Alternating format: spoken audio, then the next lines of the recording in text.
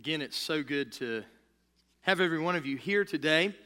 Before I get into the sermon this morning, I would like to take a moment to recognize any of our men or women who are either veterans or you are presently serving in our armed forces. If you are here this morning and you're in those categories, if you would stand to your feet, and we want to recognize you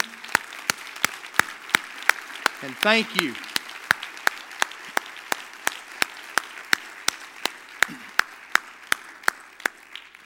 We got to exercise a wonderful privilege that I think a lot of times we as American citizens take for granted this past week.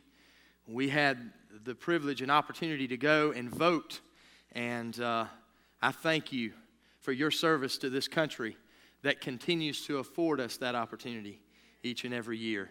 We don't take that for granted, and I don't take that lightly. So we just wanted to say how much we love you and appreciate you. We are still in our series, Dangerous Church. We're looking at some biblical principles that Jesus laid forth as it relates to leadership.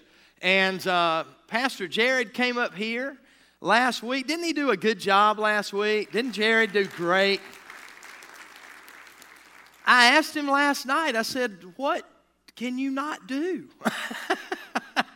He stands up here, man, and he plays that guitar and sings, and just such a blessing, such a great leader to our youth. And I thank our band and everything that they do, our choir. We're just very, very blessed here at Whitley and at the Bridge. And let's do a little background, and then we'll get to motivation, and we'll talk a little bit about what Jared mentioned last week. But in the first two sermons that we heard from Pastor, he talked about identification. He talked about the importance, and we see that on our door here this morning. Identification, it says, I must know who I am. Jesus told us very clearly who he was in Scripture. And then secondly, he said, there must be clarification. I must know what I want to accomplish. Jesus laid that out very, very clearly. He knew what he had come to this earth to accomplish. And we must know as leaders, as we walk in leadership, what we are here to accomplish. Clarification. And then last week we heard about motivation. I must know who I'm trying to please. Who am I trying to please? And I told Pastor Jared that I'll never pull into Taco Bell again without thinking about Daniel 3, because he was talking about how they were wrapped up like burritos and went into the fiery furnace. And so every time I get hungry for Taco Bell, I go to Daniel 3 and just read it. So that's a good connection there. But we learned about knowing who we're trying to please, and that is so unbelievably important, because we live in a world where we're constantly looking across the street at the Joneses and trying to figure out what they got and why they got it and why don't I have it and who's got what and this, that, and other. And so, but that brings us to our fourth principle this morning, and that is the principle of collaboration. Collaboration. I must know how to work with a team. Collaborating. We got to know how to work with a team. Leadership never takes place by itself. It's always in the context of a team. To be a leader, you have to build a team. All great leaders are team builders. So if you don't have a team, you're not a leader, you're a loner. We don't want to be that here at Whitley. We want to lead. And you've heard Pastor share this before, and I'll share it again. He shares this proverb. It goes something like this: He who thinketh that he leadeth, but hath no one following him, is only taking a walk. Okay? So if you think you're leading, but nobody's following, you're only taking a walk. This is why we stress small groups so much here at Whitley and at the Bridge, is because we know that we're better together. You know, one person can't see everything. When we work together, we collaborate, we bring a team of people around us, and then we are much better at seeing the entire picture. You're going to see things I don't see. I'm going to see things you don't see because of our experience, okay? We need each other. We compensate for one another's weaknesses. And I was telling them last night, my wife is wonderful because she does that for me. She is so awesome at compensating for my weaknesses. I eat because she compensates for my weaknesses. I'm not a cook, and I thank the Lord that she is. Teams are far more effective than any individual now. And you know, children learn this at a very young age. And when I came to Whitley, I was just barely a man. and I had a party one time with the youth group, and we decided that we would do some team building. I thought, hey, Jesus gave us this great example about building a team. I really didn't say this, but we decided that as a team, we could roll somebody's yard much better than by ourselves. If you don't know what that is, that's toilet papering a yard. And so we devised this plan of going and singing Christmas carols to Pastor Farrell's brother. While half of us did that, the other half were in the backyard prettying up for Christmas, you know, getting it nice and lovely. But we don't want to follow my example this morning in teaching our teenagers how to mess somebody's trees up. We want to follow the model that Jesus gave us, right? Jesus gave us a model in Mark chapter 3. In Mark chapter 3 and verse 14, it says, He, Jesus, appointed 12 the disciples, designating them as apostles, that they might be with him and that he might send them out to preach. Jesus gave us an example here. And let's look at this passage and see what he did to pick this team, how he picked the team. The first thing we see, and the first example and principle for us is, God chose the team. Everybody knows that Jesus was God, right? Deity. He was 100% God. He was 100% man, all right? But he chose the team. So when we consider picking a leadership team, I'm not talking about picking a kickball team or going out and picking a scrub football team. I'm talking about picking leadership teams in the church. And when we talk about picking teams, we begin by asking God. You know, really, truthfully, there's nothing in your life you shouldn't begin that way.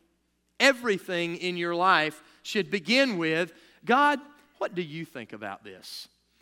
And how do we find that answer? We get into the Word of God. We find out what God's Word has to say about that particular thing. So we see that God chose the team.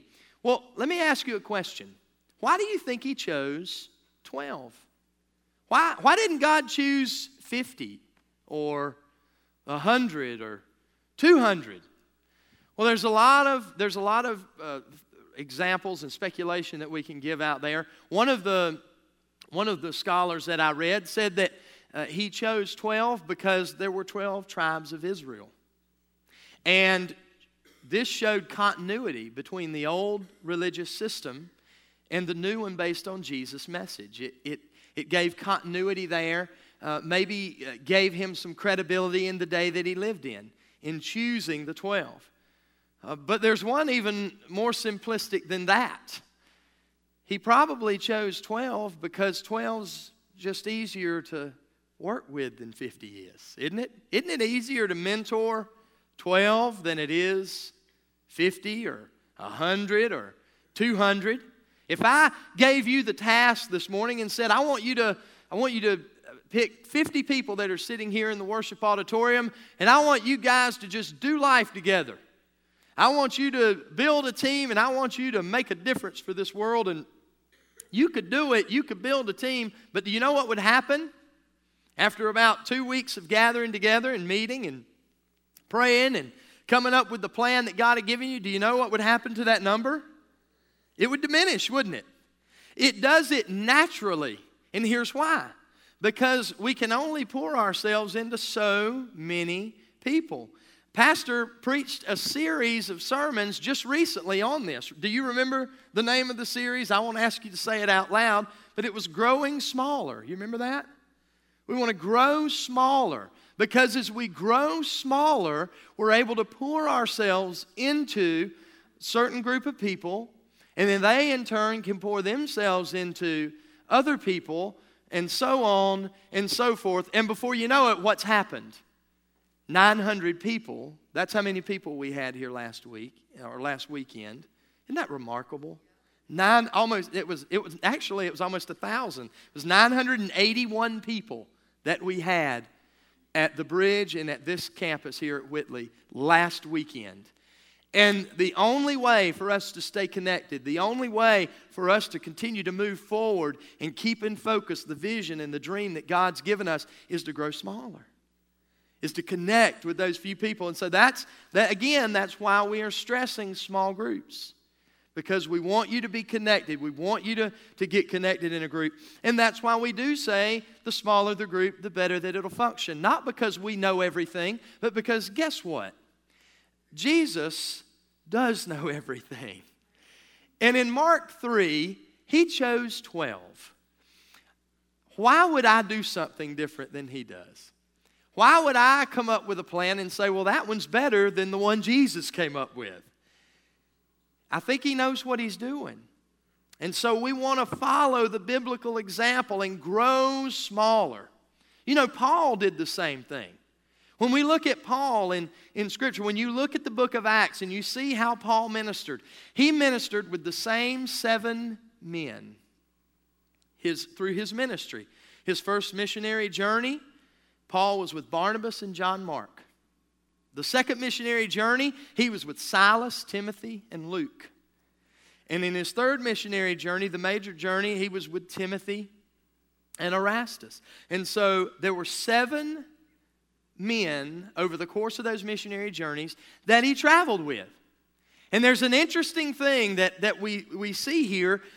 These 7 guys traveled with Paul. They were a small group. They were connected, and they were making a difference in the world that they lived in. But you know an interesting thing about this group of men? They didn't always get along. They didn't always agree. They didn't always 100% see eye to eye, because before the end of the first missionary journey of Paul in Acts chapter 13, John Mark goes back home. And there's many different types of speculation as to why he did that. Some say he may have taken ill, may have been homesick. There are various reasons. But the bottom line was he went home. He left during the journey. And guess who didn't like that? Paul. Paul didn't like it. So when it came time for the second journey, he looked at Barnabas, because Barnabas had said, well, you know, John Mark, we're going to bring him back with us. And Paul said, no, I don't think so. I don't want him to go on this journey with me, because he left before the first one was over. You know what Barnabas said? Well, I think he needs to go on one. So if you want to do that, then you go your way and we'll go here. We'll go on a journey, and Paul and Silas, and that was when they were imprisoned, and God showed up in a remarkable way, and they were able to lead that jailer to the Lord, and then they were soon released, and all that happened because of all those events. But here's what I want to point out. They disagreed. They agreed to disagree. But you know what they never did? They never took their eyes off the main thing. They never did. They didn't say, well, he doesn't agree with me. Paul don't like me, so I'm going to, yeah. They didn't do it. They always kept their eyes on the main thing. And you know, John Mark, he was like, dog, man, I didn't mean to offend Paul. But he went on and he kept working. He didn't say, well, Paul's mad at me, so I'm not going to serve Jesus anymore. I'm not going to tell anybody about him anymore. I'm going to go, you know, and I know I'm exaggerating this, but a lot of times, you know, we have seen in church people do this. And they get upset and they're like, well, I'm just going to close myself off and I'm just not going to. And then churches get started being called organizations and whatever else, you know, because somebody's mad about this, that, or the other. We got to keep our fix and our focus on the main thing. The main thing is Jesus. You know what happened? Again, we look to Scripture. We look to our biblical example. And we see what God did through the lives of these great men. And you know what He did? Because John Mark said, you know what? God made 2 teams here. and sent 2 evangelical teams out. And in the book of Colossians, we see that Paul and John Mark actually get back together. And they do some more work in ministry later on in Paul's ministry. Okay? So you can agree to disagree. I think sometimes in church we think, well, here's another example of something that happens, especially as a church is growing larger. You may have an idea. You may have a plan. You may have something that you bring to the senior pastor. You know, the senior pastor, he's in a way hotter seat than I'm in. I am the pastor of assimilation here at Whitley Church. And no, I don't know what that means either. But anyway, that's what I am. So I just tell people that, and they're like, oh, okay. They kind of look at me like, you just did. Okay, he gets paid for that, whatever. But he's in a tough spot because as the senior pastor of this church, he's got to bathe everything in prayer. And as the team is built, he's got to look at everything and consider everything. And there may be times, guess what, in 13 years, there have been times that I've brought ideas to the senior pastor. And maybe it wasn't the right time. It wasn't that it was a bad idea. Wasn't that it was a wicked, vile thing. Maybe it just wasn't the right time. Maybe, we just needed to wait or just tweak it a little bit or do it a little bit different. But we got to be fluid and we got to be willing to work with one another and give one another. I love this word. I first heard Rick Warren use it, but we got to be willing to give each other margin. The little area on the side of a term paper that you have, and every professor likes a different amount of margin there so he can write more red than maybe the next guy. But we got to give each other margin, and we got to allow for growth and expansion. And so I just think it's real important that we understand that, and we know that that's okay. And then, we see that Jesus did this. He was a team builder. Paul did this. We got to do this. I look at a modern day saint of the church. He's a great man. He's just a Billy Graham, 90 years old Friday. Just a remarkable life. A remarkable life. He's done a tremendous amount to advance the kingdom of God. And he has had the same 5 or 6 people serve with him over the last 62 years. Let me say that again. He's had 5 or 6 people, the same 5 or 6, serving with him over the last 62 years. I think Pastor Graham got it. When you work with somebody that long, you can read each other's mind just about it. You're very comfortable with one another. It's like that old shoe, you can put it on. You really don't have to work the shoelaces much anymore because it sort of knows how your foot sits in it, and you can just tie it up and everything's good. Well, when we work together like that, man, God can do so much. So what is the dream God's given you? What is that passion? What is that vision?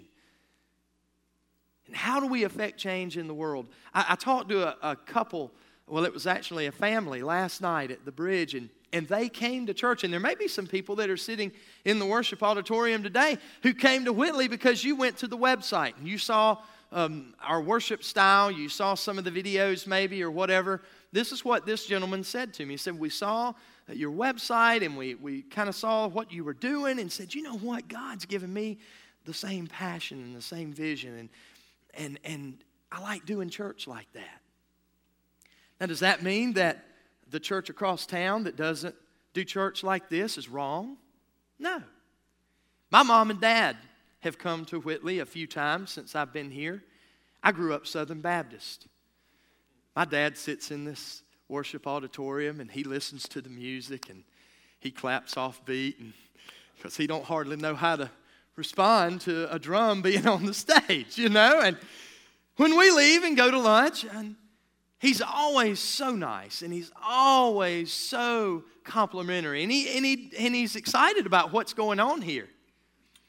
But is it his thing? He's like, that was good, son. Sandy, when we're going back to Martin, Georgia, we got to get on back to Martin. They're not wrong, just different.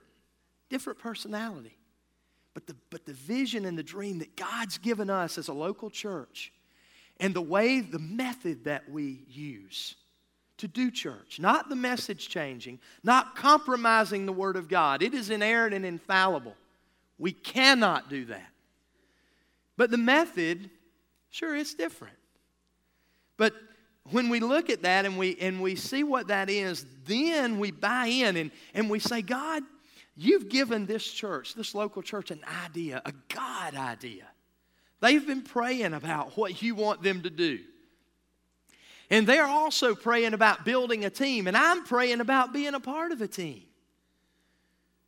I pray that that's you this morning. I pray that you're on your knees saying, God, how can I be a part of a team that's going to make some changes in the world that we live in? Here's what happens. You begin to pray, and God just begins to bring all of us folks together. And we begin to work together, and it's effortless. You know, when you begin to pray and you say, God, help me build a team. I want to build a team of leaders because you've given me a passion and a vision to do this very thing. You don't say, well, okay, I need to build a team.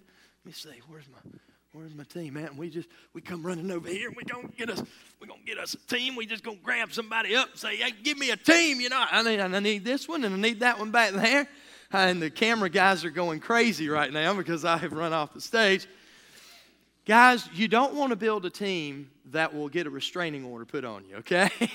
Can't be running up to people that you don't even know and saying, okay, I need you on my team and I need this one on my team. You pray and say, God, you've given us a vision and a passion and a dream. Lord, you build the team. You put the people around us that need to be around us so that we can make the biggest impact on the world that we possibly can. Because guys, listen this morning. We're not talking about building a team just so we can sit back on Monday morning at our job and say, we have teams at Whitley Church. Do you have teams? That's not why we're building teams. You know why we want to build teams? Because we want to be effective in the direction that we're moving in as a church. Because Jesus is coming back. He's coming back. And we need to tell the world that He's coming and that He loves them and that He wants to have a relationship with them. We're not gaining any more time. The last time I looked, I'm only getting older. I did go to buy my deer license the other day, and the lady thought that I was born in 1985, and I almost kissed her on the hand. I said, God bless you that you think I'm 23. She probably really didn't. She probably saw it and said, that's the mistake there. But guys, we want to build a team because Jesus is coming back. And we want the world to know. And we want this team to be effective. And we want this team to move forward. And what do we want this team to do? We want this team to scream from the rooftops, Jesus loves you. He is here to heal you. He is here to deliver you. He is here to set you free. He is here to make your family greater than it could ever be. The relationship with your wife or husband greater than it could ever be. The relationship you have with your children greater than it could ever be. We know the potential that you have in God. And we want to build teams that move people in that direction. There are a lot of ministries here at Whitley Church. There's over 20 that are active and effective and moving. And we've got some of them. Actually, we have 2 of our ministry teams that are out of town this morning. But you know what? All those teams are working for one purpose and one goal. We're all a team. We're all working together. I encourage you, if you're not a part of one of those teams here at Whitley Church, begin to pray about where God could use you. Let me ask you a question. When we talk about the concept of team and we talk about the concept of collaborating, why is it that we stay so closed up to ourselves? Why is it that when we lead something, we hold on to it so tightly? And we have a tendency to be reluctant to let people in and let people lead as well. Maybe even work ourselves out of a job. You know, I'm in the business of working myself out of jobs here at Whitley Church. If I'm an effective leader, I'm going to work myself out of jobs. And then, you know, I mean, we see it this weekend. We've seen it over the last 2 weekends. Pastor Farrell, a much needed, much earned time away. We've kept right on trucking. You know why? Because he's built a team. He's built a team.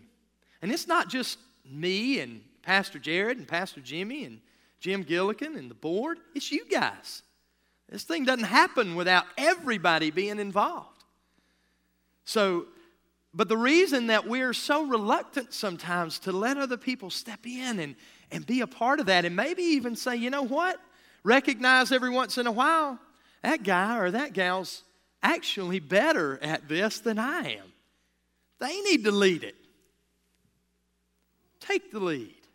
Take those reins. Take charge. But we don't do that sometimes because of insecurity and because of pride. We don't want anybody to know that somebody might be better than me at something. I don't want them to know that they might be bigger or stronger or more effective, maybe a little more creative. You know, you need to remember what your mama always told you when you were a little boy or a little girl growing up. There's always somebody out there a little bit bigger, a little bit badder, a little bit tougher, so don't get too big for your britches. That's what my mama always said. Just walk humbly before God. And remember that you came into this world with absolutely nothing. Everything I got is because of Him. So if He gives me something, I'm going to work with it, but I'm going to work with hands outstretched and open. And say, God, you use me and do in me whatever you want to do. But then if you've got somebody that you're going to bring into the mix, maybe to lead us to a different level, I'm good with that. I don't hold on to anything. I encourage you to do that. Don't let insecurity and pride get in the way of the dream being fulfilled. Here's the bottom line, guys. When it comes to collaboration, we all need a battle buddy. We need a battle buddy. We've talked about small groups and why that's important. The reason that's important, the reason small groups are important is because we need somebody that we can connect with spiritually that will be there for us when life gets tough. How many of you know that life from time to time is a battle? If you don't know that, come see me after church. We need to talk about the la-la land that you live in. Because sometimes it is. And it's important to be able to face that and to properly respond to that. Stu Weber is a pastor in Oregon. He's also a Green Beret. And he said every soldier needs one of these. And he was asked by the head of Delta Force, what kind of person would you like as a battle buddy? You know what he said? He said, somebody who's strong enough to carry me off the field when I get hurt. That's who I want as a battle buddy. Do you have somebody like that in your life? Do you have somebody that's strong enough to carry you off the field when you get hurt emotionally or physically? More importantly, are you that person to somebody else in this journey? Is there anybody who can depend on you? Or is it all about you? Remember, we started reading this book at the beginning of the year. It's not about me. It's November. Let's get a little reminder. It's not about us. Let's pour our lives into somebody else. Are you a battle buddy to somebody else? Are you that person that someone can depend on? And I've said this time and time again. You know, when you become that for someone else, guess what happens to your problems? They diminish. They get smaller and smaller. You need a spiritual friend. Somebody who will call and somebody who you can call and say, you know, how you doing? How's things going today? Maybe you have a friend that has a terminal illness and you know that they're sick and you know that they're not doing well. But just to call and say today, not the big picture, but today, right now, emotionally, spiritually, how are you doing today? We need to be that for one another. Even Jesus needed that. We look at the example of the Garden of Gethsemane in Matthew chapter 26. Jesus went into the garden the night he was going to be crucified, and it was a time of agony for him. He was in emotional anguish. His soul was tortured. I can imagine that it would be. He said, I'm about to take upon myself every rape that was ever committed, every molestation, every murder, every jealousy, every rejection, every disloyalty. I'm going to take every sin, past, present, and future, on my life and take all that guilt on myself. We cannot even comprehend what that must have been like for him. That's why we sing, I'll never know what it costs to see my sin upon that cross. We can't know. We can't understand that. And even though he was God, he was deity, he was all man, and he needed Peter, James, and John.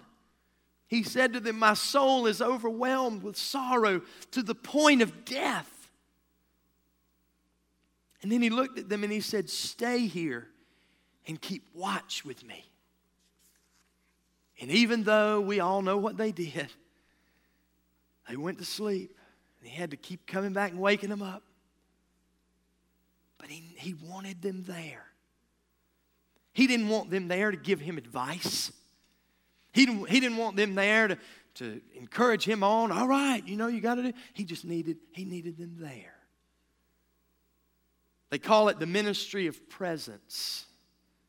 When someone is grieving, that you just are there with that person, loving them and letting them know that you're there just by sitting beside them. Jesus needed it. Who are we to think we don't need that? I want to close this morning by sharing with you something I've shared here a few years ago, but I wanted to share it again. It's a couple of modern day battle buddies that I want us to look at. How many of you have heard of Team Hoyt? Dick and Rick Hoyt? I try to be a good dad. Give my kids some breaks. If you're a golfer in here, I give them mulligans every now and then. Let them get away with stuff. I have two little boys that think that everything that was made by the hands of a man was intended to be broken as quickly as possible. As soon as you can get that thing out of the package, let's see what a hammer can do to it. You know what I'm saying? But compared to this man, I really stink. 85 times he's pushed his disabled son 26.2 miles in marathons. 8 times he's not only pushed him 26 miles, but he's also towed him 2.4. He's pedaled him 112 miles in a seat on handlebars, and he's done all this in the same day.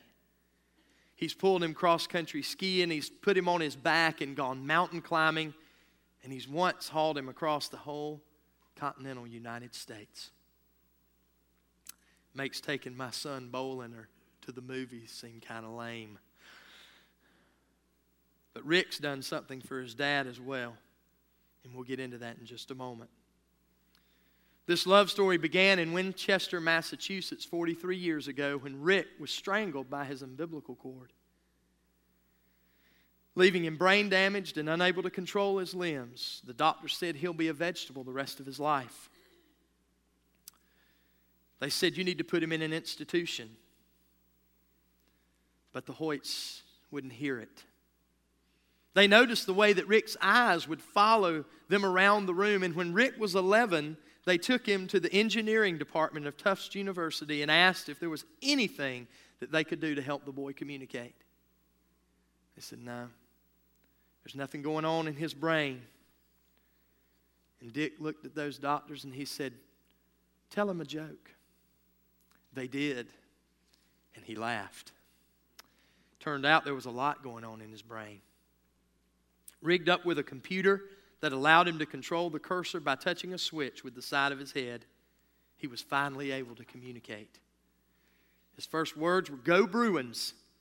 And after a high school classmate was paralyzed in an accident and the school had organized a charity run, he went to his dad and he said, I want to do that right there.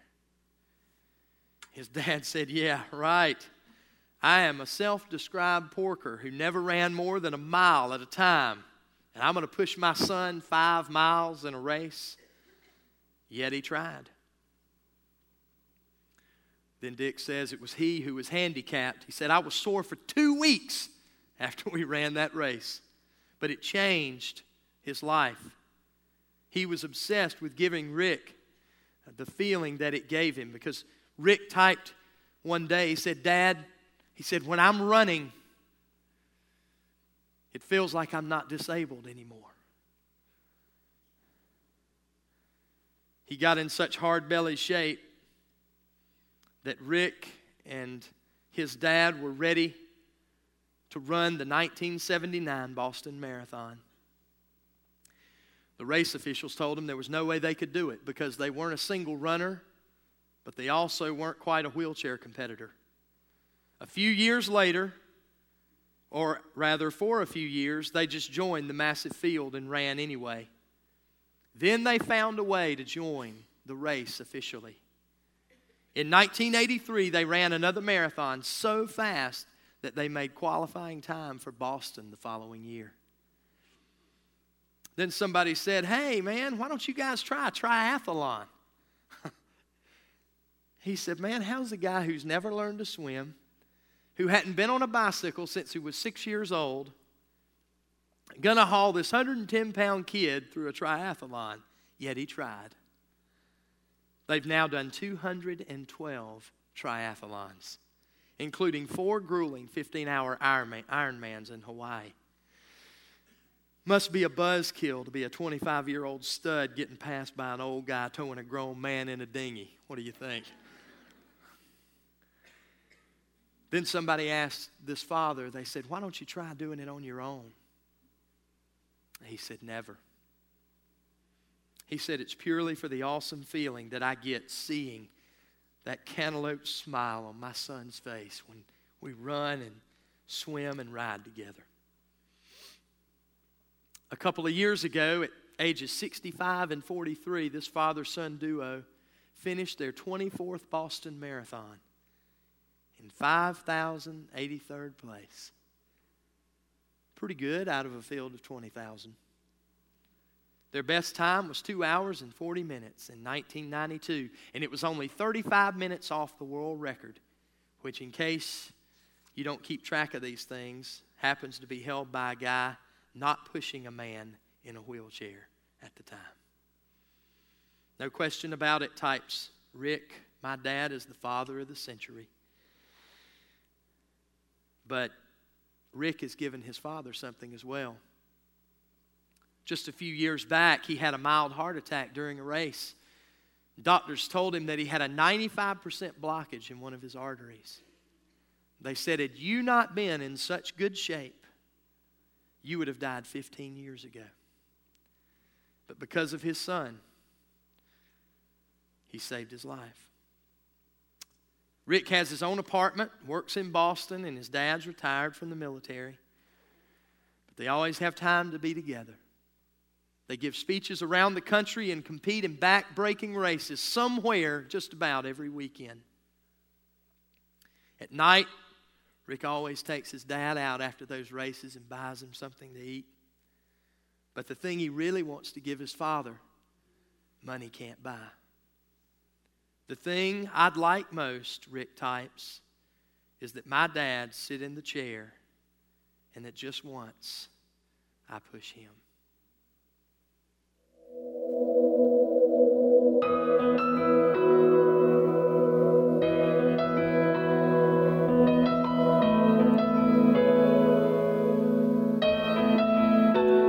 I can only imagine what it will be like when I walk by your side.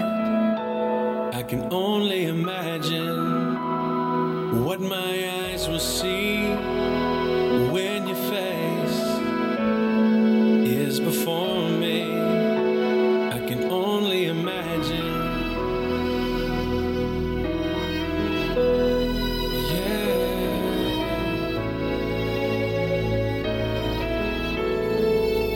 Surrounded by your glory, what will my heart feel? Will I dance for you, Jesus? Or in awe of you be still? Will I stand in your presence? Or to my knees will I fall? Will I sing hallelujah? Will I be able to speak at all? I can only imagine. I can only imagine. I can only imagine when that day comes and I find myself standing in the sun. I can only imagine when all I would do is forever worship you. I can only imagine, yeah. I can only imagine. Surrounded by your glory, what will my heart feel? Will I dance for you, Jesus?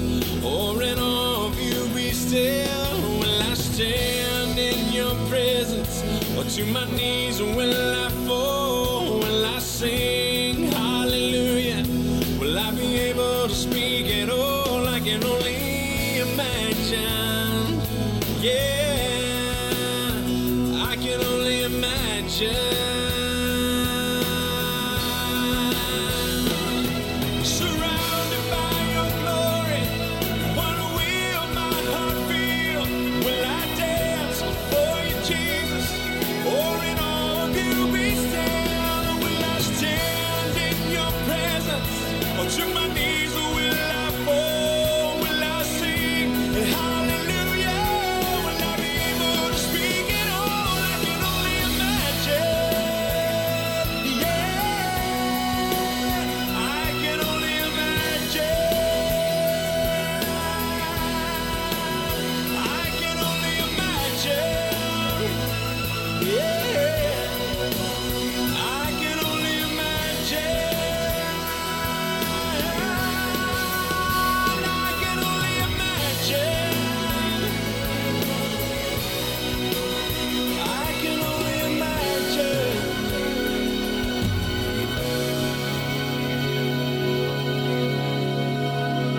I can only imagine when all I would do is forever worship you.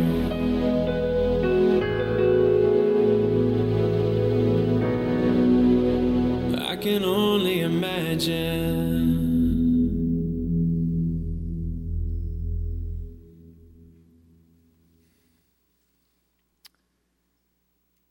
As much as that dad loves his son,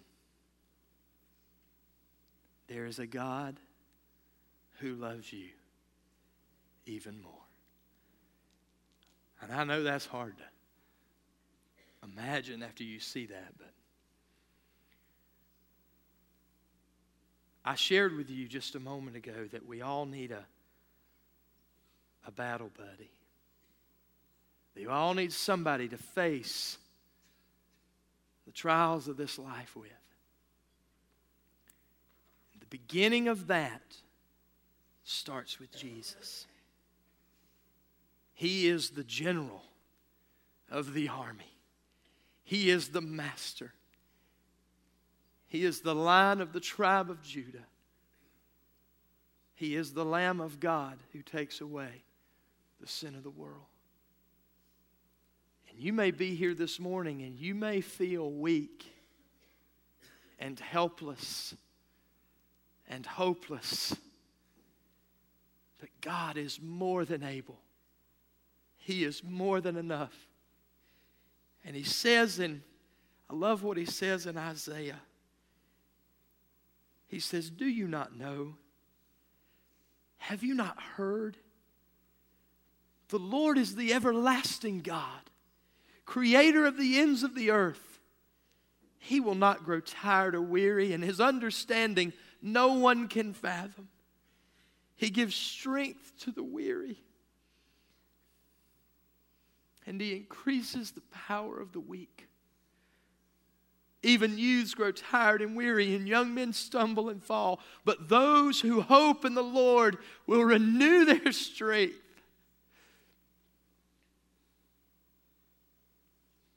They will soar on wings like eagles. They will run and not grow weary. They will walk and not faint. That is the God we serve. And no matter what you face this morning, no matter what the hurt, no matter who's disappointed you, He's enough. He's enough. If you've not invited Him into your heart and into your life, today's your day. And it's very simple. All you got to do is say, God, I need You. I've been trying this thing by myself for too long.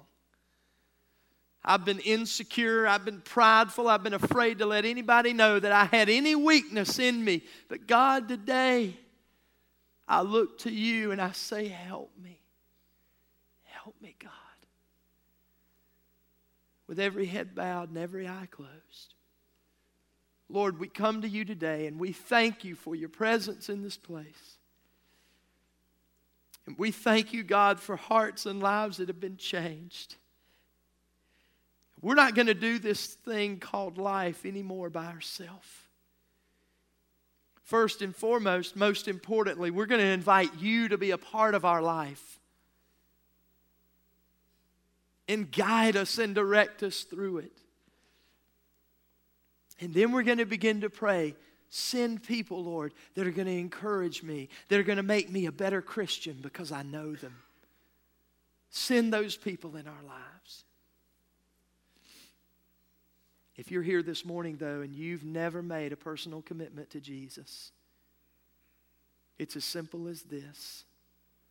Saying, Lord Jesus, I come to You. I understand, I heard the pastor talking about Matthew 26. You took the sin of the world. You took my sin on. You died for it. Forgive me, Lord, for taking You for granted. Forgive me for never inviting You into my life. Today I acknowledge, God, my weakness, and I invite You in. And I'm going to live for You, God. Forgive me of my sin. Wash me and cleanse me. Renew my strength, God. And be that source of help for me in time of trouble. God, I invite You in. I hide my weakness no more. Today I say yes to Jesus.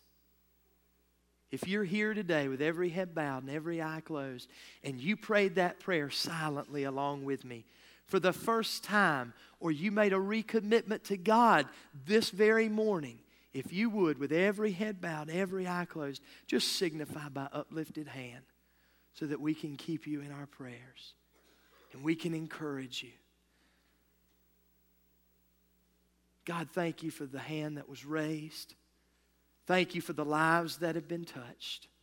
Help us leave this place this morning, God, encouraged, Lord, knowing that our trust and our hope is in You. And because it is, when the going gets tough, You're going to be right there to carry us. Thank You for that, God. Thank You, Lord, for Your presence in this place and the lives that have been changed. In Jesus' name, amen. God bless you. You are dismissed.